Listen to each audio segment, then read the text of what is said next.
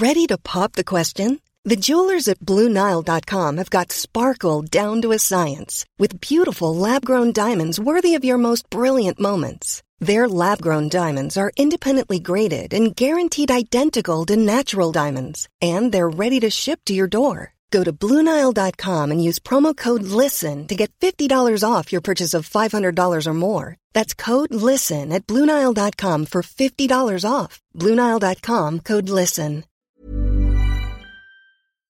The Curiosity rover has been roaming around on our neighbouring planet Mars since August 2012. It's part of NASA's Mars exploration programme and has been investigating the surface of the red planet to determine if it ever had an environment able to support life.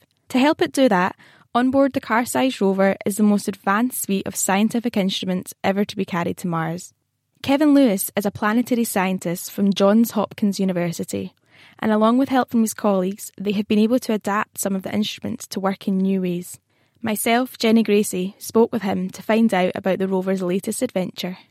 We are driving around in a crater on Mars known as Gale Crater, and we're currently exploring about a 5-kilometer high mountain, which we're driving up, known as Mount Sharp.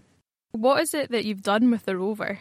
So in this study, we were able to repurpose some engineering sensors on the rover and use them to kind of hack together a new science instrument to do some science that the rover wasn't originally intended to do.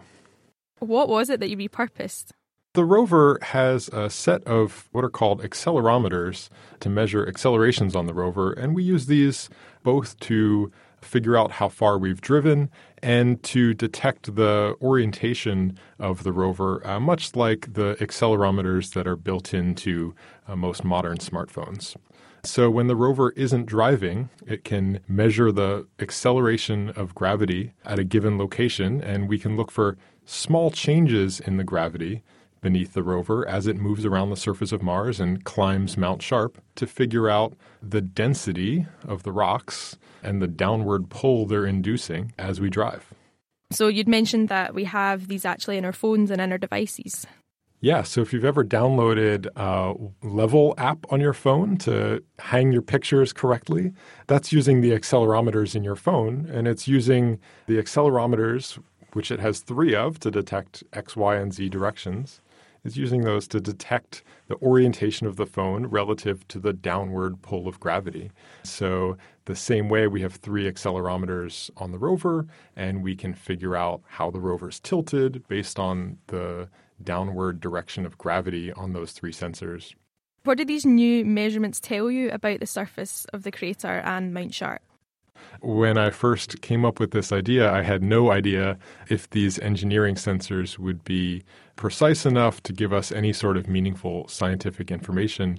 But it turns out that they were sensitive enough to give us a meaningful measurement of the rock density. And what we found was that the rocks that make up Mount Sharp is a mountain made of sedimentary rocks, layered rocks that record the action of water and wind and other geological processes that occurred on Mars for probably millions of years. And we found that those rocks were surprisingly low density, which indicated to us that they had a lot of pore space in the interior of the rocks. And we've used that in this study to constrain the maximum burial depth that these rocks ever experience on the surface.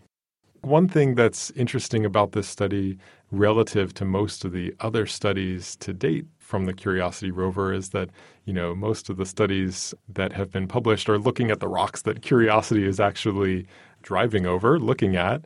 And in some ways, this study focuses on the rocks that may or may not have been above us at some point in time and rocks higher up on the mountain that we haven't visited yet.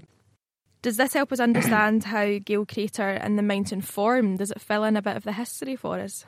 One of the interesting things about Gale Crater, it's about a 5-kilometer hole in the ground on Mars.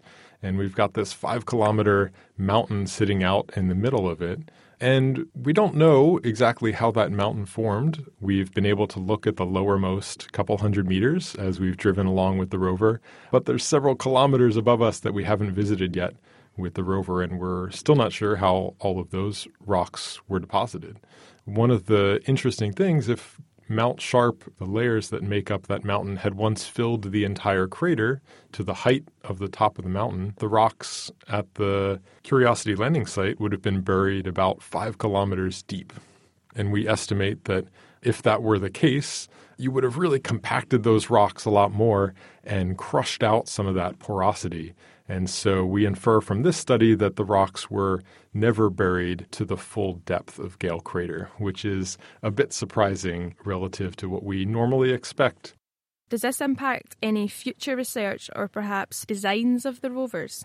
This study points towards the value of taking gravimetry measurements on the surface of Mars and other planets and kind of shows the usefulness of those measurements for understanding the subsurface geology at the rover's landing site. So it would be great to have future gravity instruments on surface missions. We do a lot of studies from orbiting spacecraft around Mars and other planets, but this is the first one to actually do a gravity traverse on the surface of another planet.